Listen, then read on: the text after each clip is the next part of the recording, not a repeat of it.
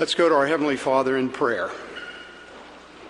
Our Heavenly Father, it is good that we meet on this Lord's Day, at the end of this day from creation that you have ordained that we should worship you specifically.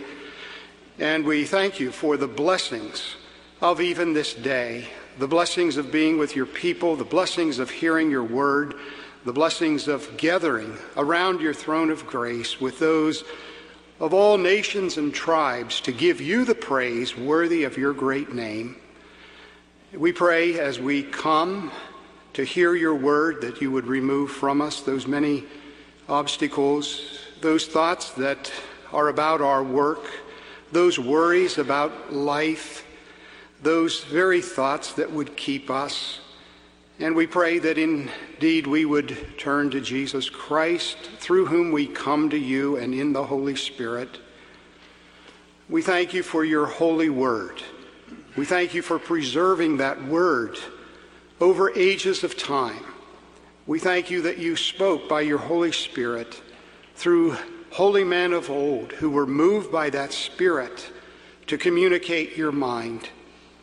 We thank you that it reveals to us who you are and what you have done. We thank you that you have made known to us your very mind. You have revealed to us about your Son, his work for us at the cross. We thank you that he did accomplish all of that, dying for us, being raised the third day, ascending into heaven, and now seated at your right hand. Give us, we pray, grateful and thankful hearts. We pray that as we gather too, that we would see by those eyes that you give us and give us understanding. We pray that you would give us ears to hear what the Spirit saith, that you would give us hearts motivated to do and feet willing to walk in the ways of our God, we pray. We pray for your servant. We pray that you would prepare him, the very words that you have for him, that we would hear your voice through him. Take that which he has prepared over this week and use that, we pray, in each of our lives. Prepare our hearts now, we pray, as only you can do by your Holy Spirit. We ask these things in Jesus' name. Amen. Our text for our sermon is from John chapter 6, verses 16 through 21. This is located on page 891 of your Pew Bible. John 6, 16 through 21, page 891. When evening came, his disciples went down to the sea, got into a boat, and started across the sea to Capernaum. It was now dark, and Jesus had not yet come to them. The sea became rough because a strong wind was blowing.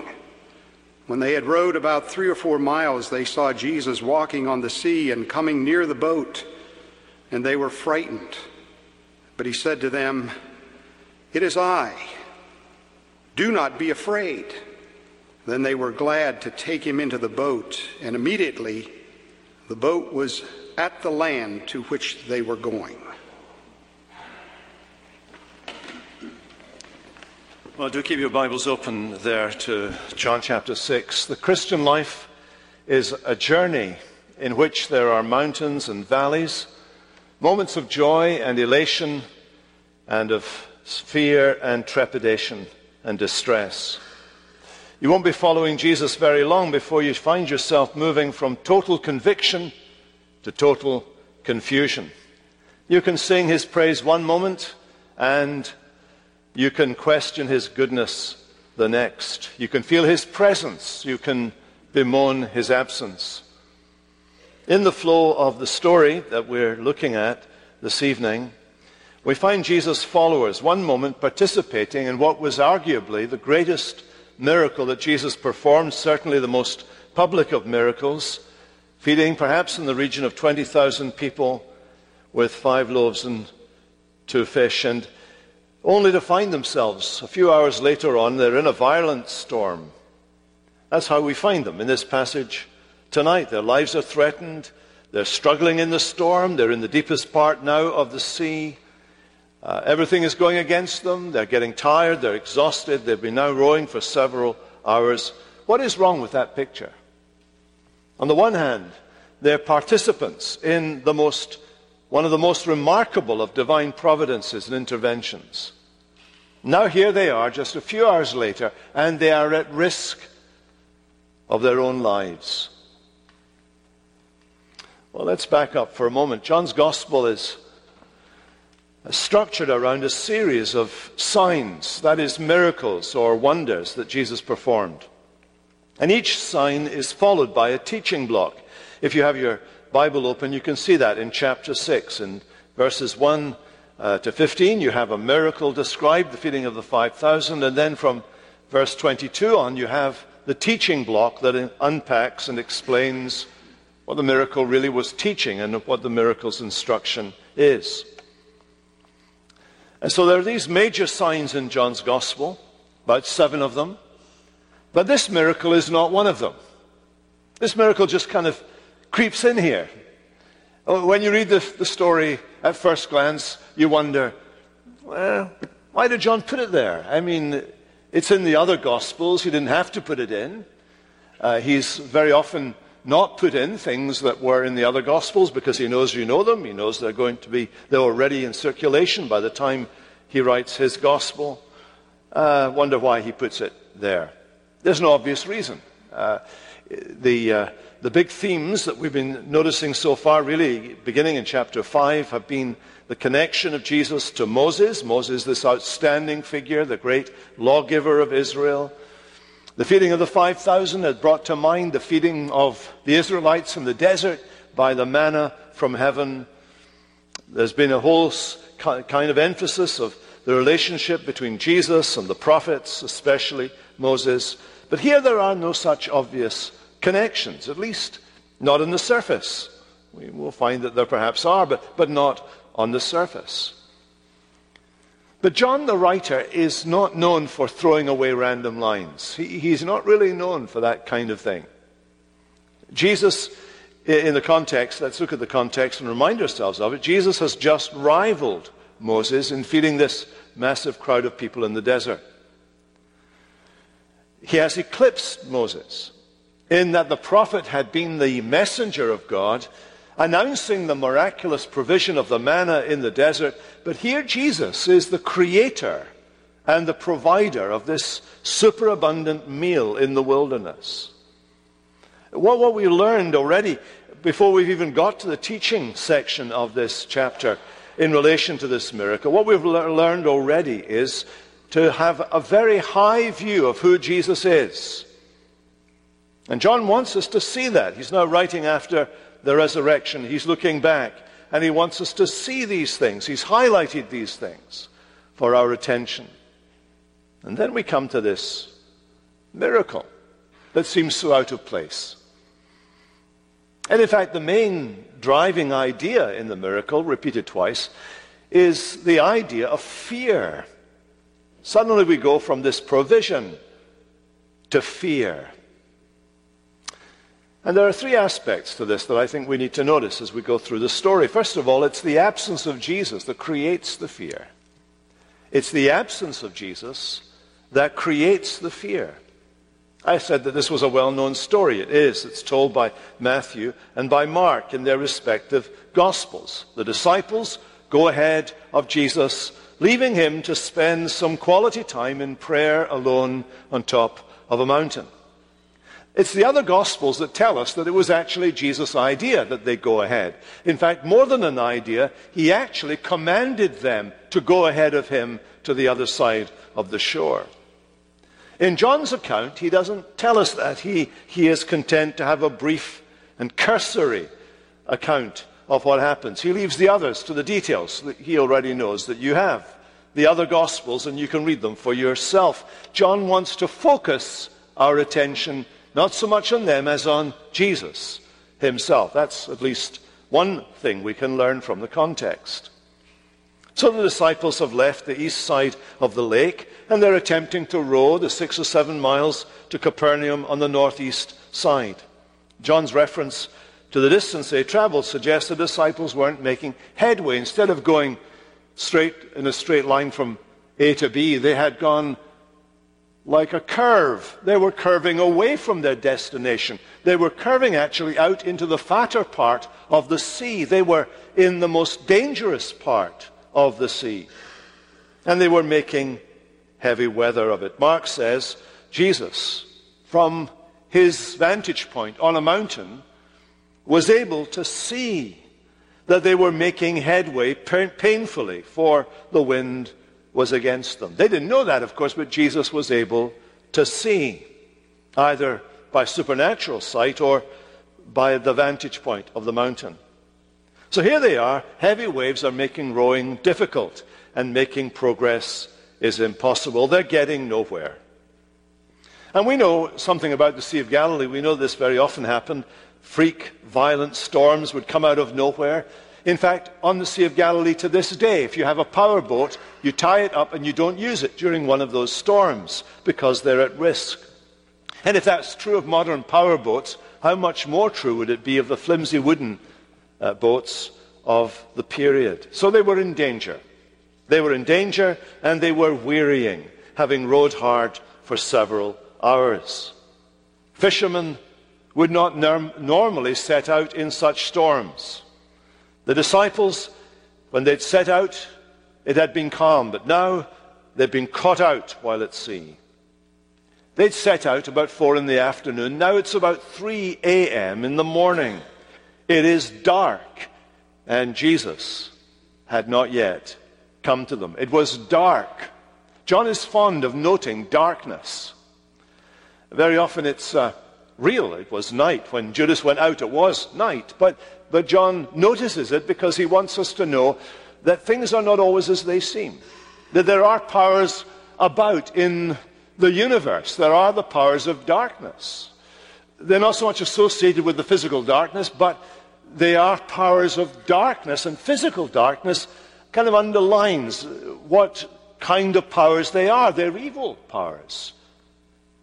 These disciples are at risk not simply from physical energies that are abroad. These disciples are at risk because there is a prince of darkness who wants to destroy them. The early church fathers, they would read this story and they would think of the church as a little boat out on the sea, tossed by the winds, and they would see the little church of God beset by circumstances and beset by the powers of hell itself. They weren't far wrong in understanding that. John notes that it was now dark. And John's interplay of storm and darkness and trouble picks up language that you find in the Old Testament. In Psalm 42, for example, all your waves and your breakers have gone over me. Here's a man who's depressed and discouraged, and he says it's like diving into the sea and it being too deep for you, and the waves and the breakers are going over, and you're panicking and you're overwhelmed and you're in danger. In fact, he goes on to say, the psalmist, I have come into the deep waters and the floods engulf me. When I was a little boy, I jumped into the deep end before I could swim, and I remember going down and jumping up and not being able to reach the surface. And it's that sense of panic and fear. Maybe you've come to church this evening and you feel overwhelmed by your circumstances, overwhelmed by fear. Or in Psalm 69, the people are overwhelmed by the deep waters that flood them. So they're in trouble, these disciples. Through no fault of their own, they find themselves in trouble. And Jesus had not yet come to them. Had he promised that he would? Had he perhaps indicated or suggested or somehow or other intimated that he would be there for them if they were in trouble? But Jesus had not yet come to them. There's an element of disappointment there, isn't it? You sense it in the words and the way that John has put it there. He was there. He remembers. He had the feelings. Jesus had not yet come to them. They couldn't understand it. He had always been there for them. He had always turned up for them. But Jesus had not yet come to them. They're disappointed. Perhaps they're wondering, we're here because he told us to go. But Jesus had not yet come to them. They're in the path of obedience. But Jesus had not yet come to them. I want you to pause on that just for a moment this evening. Apparently doing what Jesus tells you is no guarantee that life will not get complicated. Doing what Jesus tells you is no guarantee that life will not get complicated. Just think about that. We follow a crucified Savior. We are in union with one whose family did not recognize him, whose brothers did not believe in him during the days of his flesh. We are in union with one who was God made flesh, yet he was mocked and scorned and bruised and spat upon and rejected and tried and crucified. Remember that. These disciples are perhaps wondering what is happening to them. John apparently doesn't have a clue. Mark, however, in his account, tells us that at least one of the reasons was this: the disciples' hearts were hardened. The disciples' hearts were hardened. They didn't get the miracle of the feeding of the 5,000, which kind of is bizarre. I mean, if you'd been there and you'd seen this happen, you think just, we'd have got the point of that miracle, wouldn't we? Absolutely. I would especially have gotten the point of the miracle at Cana of Galilee. 500 gallons of wine. I would definitely have got that. But they hadn't got it. What had they not got? Somehow or other, they had not got the immensity of what Jesus had done. They had not got their heads around the sheer enormity of what Jesus had accomplished. Their hearts were hardened. And the absence of Jesus creates their fear. Where is he? But here's a second thing you learn in this story. The presence of Jesus increases their fear. Yes, it does. The presence of Jesus increases their fear. Look at it again. There they are in the water. It's rough. They'd rowed about 3 or 4 miles. They saw, they beheld. There's that word, behold, that comes up in English translations, because that's a very strong word. They beheld Jesus walking on the lake and coming near the boat, and they were frightened. Now you'd think, wouldn't you, Jesus has turned up, sirens going, or it's like the cavalry have arrived. But no, that's not the effect at all. Here is Jesus now riding on the storm. Jesus walking on the water. Jesus coming towards them in the midst of it all. And what's their response? It is sheer fear, terror. Actually, Mark says it was terror. They were terrified. Terrified. The presence of Jesus increases their fear. Now it's interesting. What was it that they felt they'd seen? Mark tells us that at first they thought this was a spirit that they'd seen, a ghost. Perhaps one of the night spirits that inhabits the sea. Perhaps the spirit, the ghost of somebody who'd been drowned at sea. At first, that was their initial action. This was something supernatural, out of the ordinary. But it gets worse. They couldn't understand what was going on. There he was, and the word for walking that's used here is a very interesting word because it means effortlessly walking. There they were strenuously rowing and getting nowhere. Here is Jesus in the midst of the storm, and he is effortlessly walking towards them. It's kind of leisurely walking towards them. The wind isn't ruffling him. The wind isn't affecting him. He is not kind of walking the way you have to learn to walk when you're in Scotland, kind of like this, against the wind. No, he's not doing that. He is effortlessly walking towards them. It's an amazing picture, isn't it? And they realize this is something supernatural. They are frightened. They're terrified. Again, what does Mark say about them? They did not understand about the loaves because their hearts were hardened. The fear of the disciples is compounded by their unbelief. Because what they are seeing when they saw Jesus, very interesting, that word behold.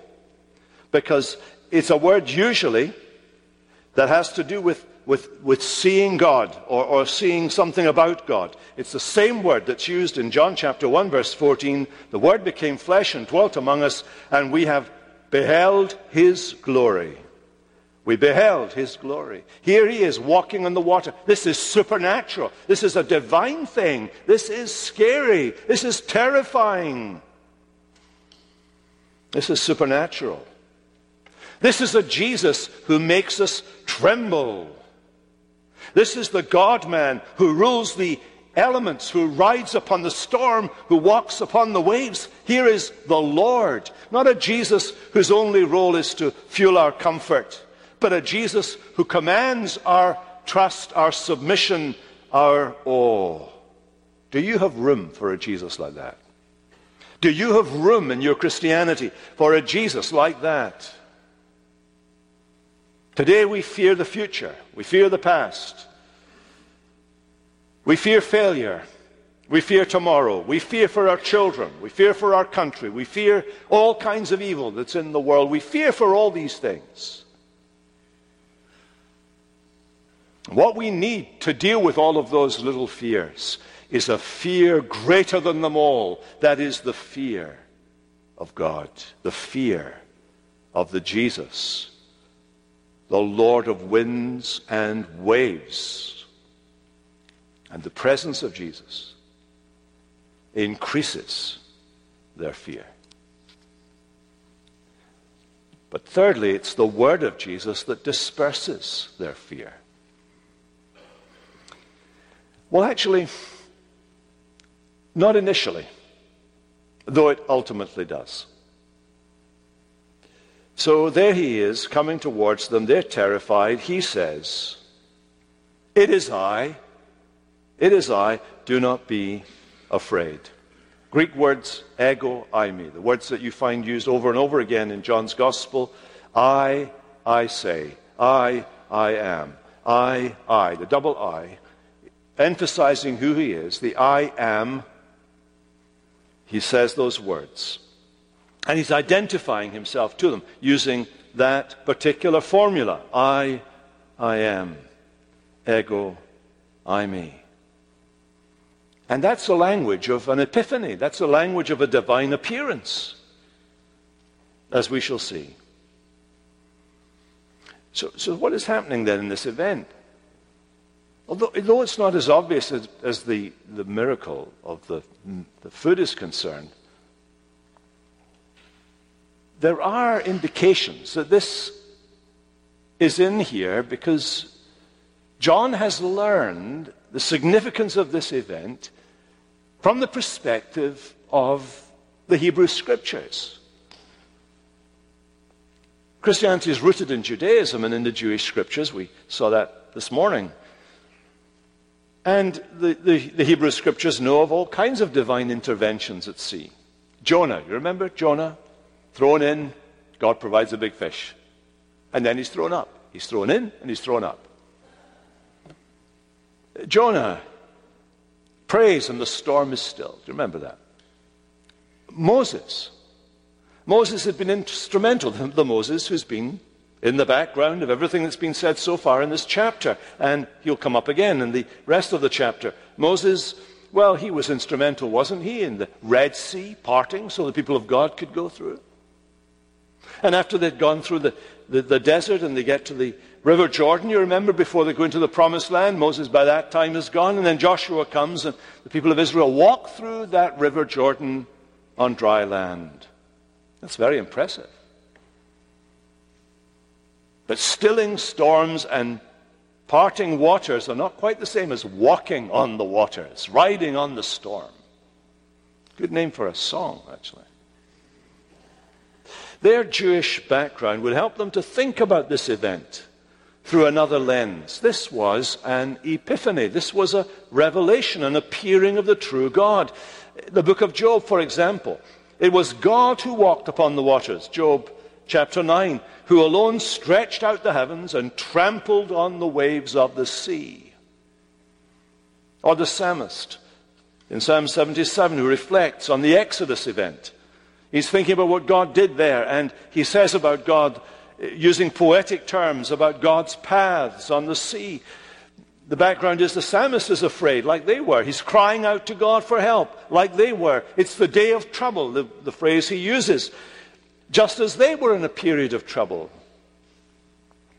And as God's people would regularly do in such times, he reflects on what he knows of God. He says this, I will remember the deeds of the Lord. Yes, I will remember your wonders of old. I will ponder all your work, meditate on your mighty deeds. Your way is holy. What God is great like our God? You are the God who works wonders. You have made known your might among the peoples. And then he thinks of this one intervention, and he says, your way was through the sea, your path through the great waters, yet your footprints were unseen. You led your people like a flock by the hand of Moses and Aaron.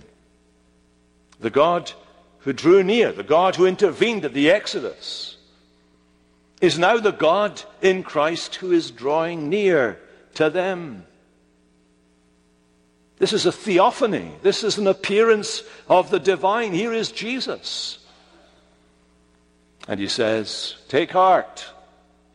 I am, taking the divine name upon his lips, the name that Moses knew, the name that God had used when he introduced himself to Moses. And suddenly we're beginning to see the significance of this story in the context. Jesus is greater than Moses. How much greater than Moses? Moses prayed for food. God provided it. Jesus prayed the blessing, then provided the food himself. Moses prayed and God parted the sea. Jesus comes riding on the storm and walking on the waters. He does the God role in the whole story. Jesus' role in the miraculous provision of food was that of God's role in providing the manna. And here in the storm, Jesus takes God's role in walking the waves. Now, this is absolutely vital then to seeing what's going on here as Jesus approaches these people. Throughout the history of God's dealings with his people, the presence of the great I am, first of all, strikes fear into people's hearts. Unmediated glory, unmediated holiness, unmediated majesty, when it meets human finitude and human sin, puts us into the dust. It strikes fear into our hearts. That's what Isaiah had in the temple when he saw the Lord high and lifted up, filling the temple. Fear struck into his heart. The fear of the Lord's the beginning of wisdom. You don't really know God unless you have a fear of him. A fear in the sense of a respect. Electricity is a great thing, a great servant, but let me tell you, you need to have a healthy fear of electricity. Because it can kill you. God can too. The fear of the Lord, a healthy fear of the Lord.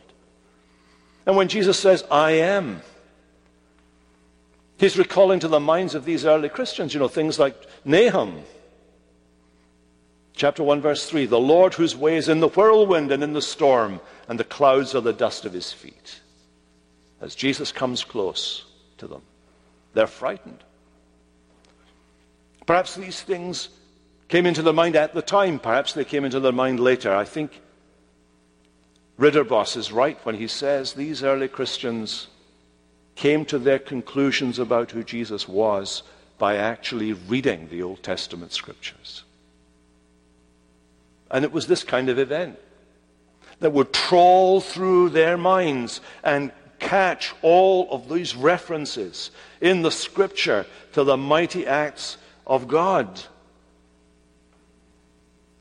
And as he approaches them, as he comes near to them, they're frightened, they're terrified, they're braced for impact. He doesn't look as though he's going to stop. And then he says, I am. Don't be afraid. I mean, that's after all why Jesus came, isn't it? He came into the world and he took on our humanity. He took on our human frame. Came down to our size so we wouldn't be overwhelmed by the sheer enormity of God. He put on our humanity and he took our frame and he walked our path. And he died our death and he rose again. He did that so that he could walk on the water to these disciples in the midst of the storm and say, it is I am. Be not afraid. Be not afraid. That's the way he works. That's the way it works. Don't you think Jesus could have calmed the storm from his mountaintop position? You know that he could, don't you? You know that. You know that he could have calmed the storm, got them to their destination like that. You know that? You know that. But he doesn't. He comes to them in the storm. He comes where they are in the storm. He comes to where they are, and he comes to disperse their fear. And maybe you find yourself in a bit of a storm in your life. Everything is going against you. Your business is going against you. The world is going against you. Your personal life is going against you. Everything is falling apart. You feel as if you're on your own. You feel Jesus is not here. Jesus is absent. And this story is in the Bible to tell you that wherever you are in the storm, there is Jesus. He is there. You haven't seen him yet, but he's there. There is nothing. He's been watching you as you've been rowing and getting nowhere. He knows you're exhausted trying just to stay put where you are and to keep your head above water. He knows that. And he's there. By the Holy Spirit, he comes close. He comes to you in the storm, in the midst of the wind and the waves. There he is. He's there with you in the storm. And he's there as what? He is there as the mighty I am. He is there as mighty God.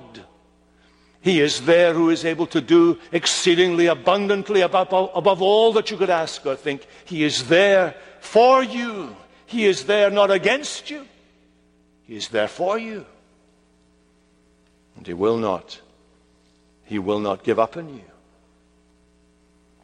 Do you know these great words by Catherine von Schlegel? Be still, my soul. Your God will undertake to guide the future as he has the past. Your hope, your confidence, let nothing shake. Now all mysterious shall be bright at last. Be still, my soul. The waves and winds still know his voice, who ruled them while he dwelt below. Believe that, will you? For the storms in which you find yourself, his voice is recognized by the winds and waves that are overwhelming you. Well, they were glad. They were glad to take him into the boat. I think that's an understatement. They were mightily relieved. They were glad. They willed to receive him into the boat, is actually what it says. And that language is taken right out of chapter 1, when there were people who willed not to receive him. This is the thing about the child of God. They will to receive him into the boat. They want him. They want him.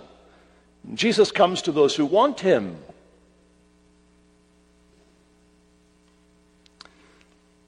And then he confirms to them what he has done.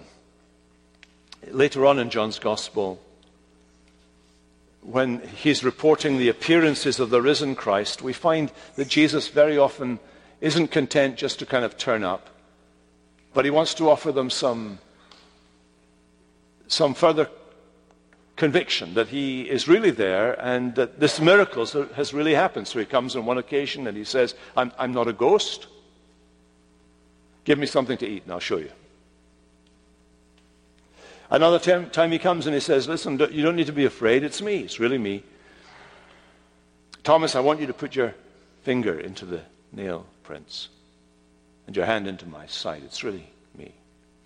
Jesus does something similar for them here because we read, immediately, literally at once, as soon as he stepped in the boat was at the land to which they were going. So as well as a miraculous water walking, there is a miraculous kind of transportation thing going on here. They are immediately there at their destination. The same way that Jesus, remember, immediately is just standing there. They're in a closed room. All the doors are shut. They're gathered together.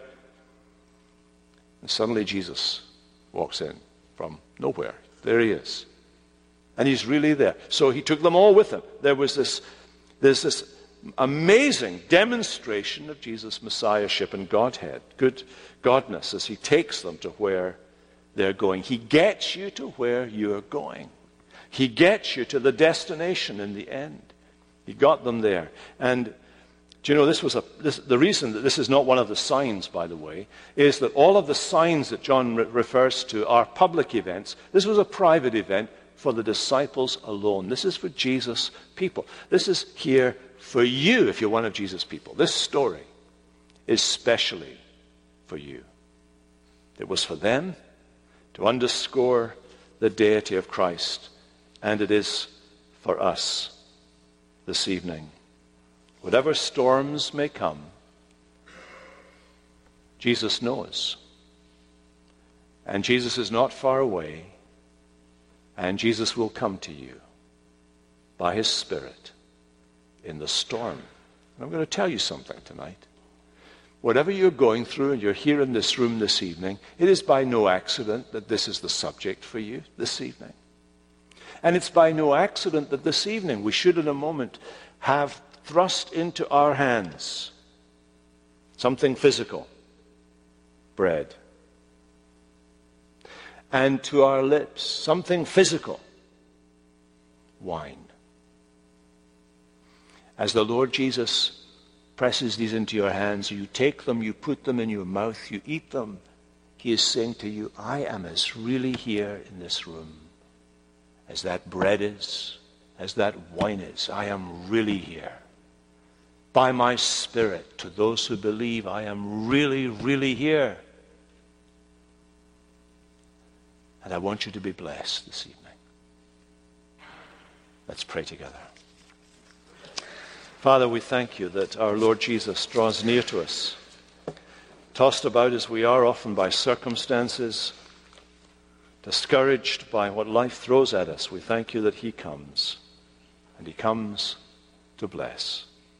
We pray that you would please take your word, and now take us as we come around your table and minister to our hearts by your word and by your Spirit, we pray. In Jesus' name, amen.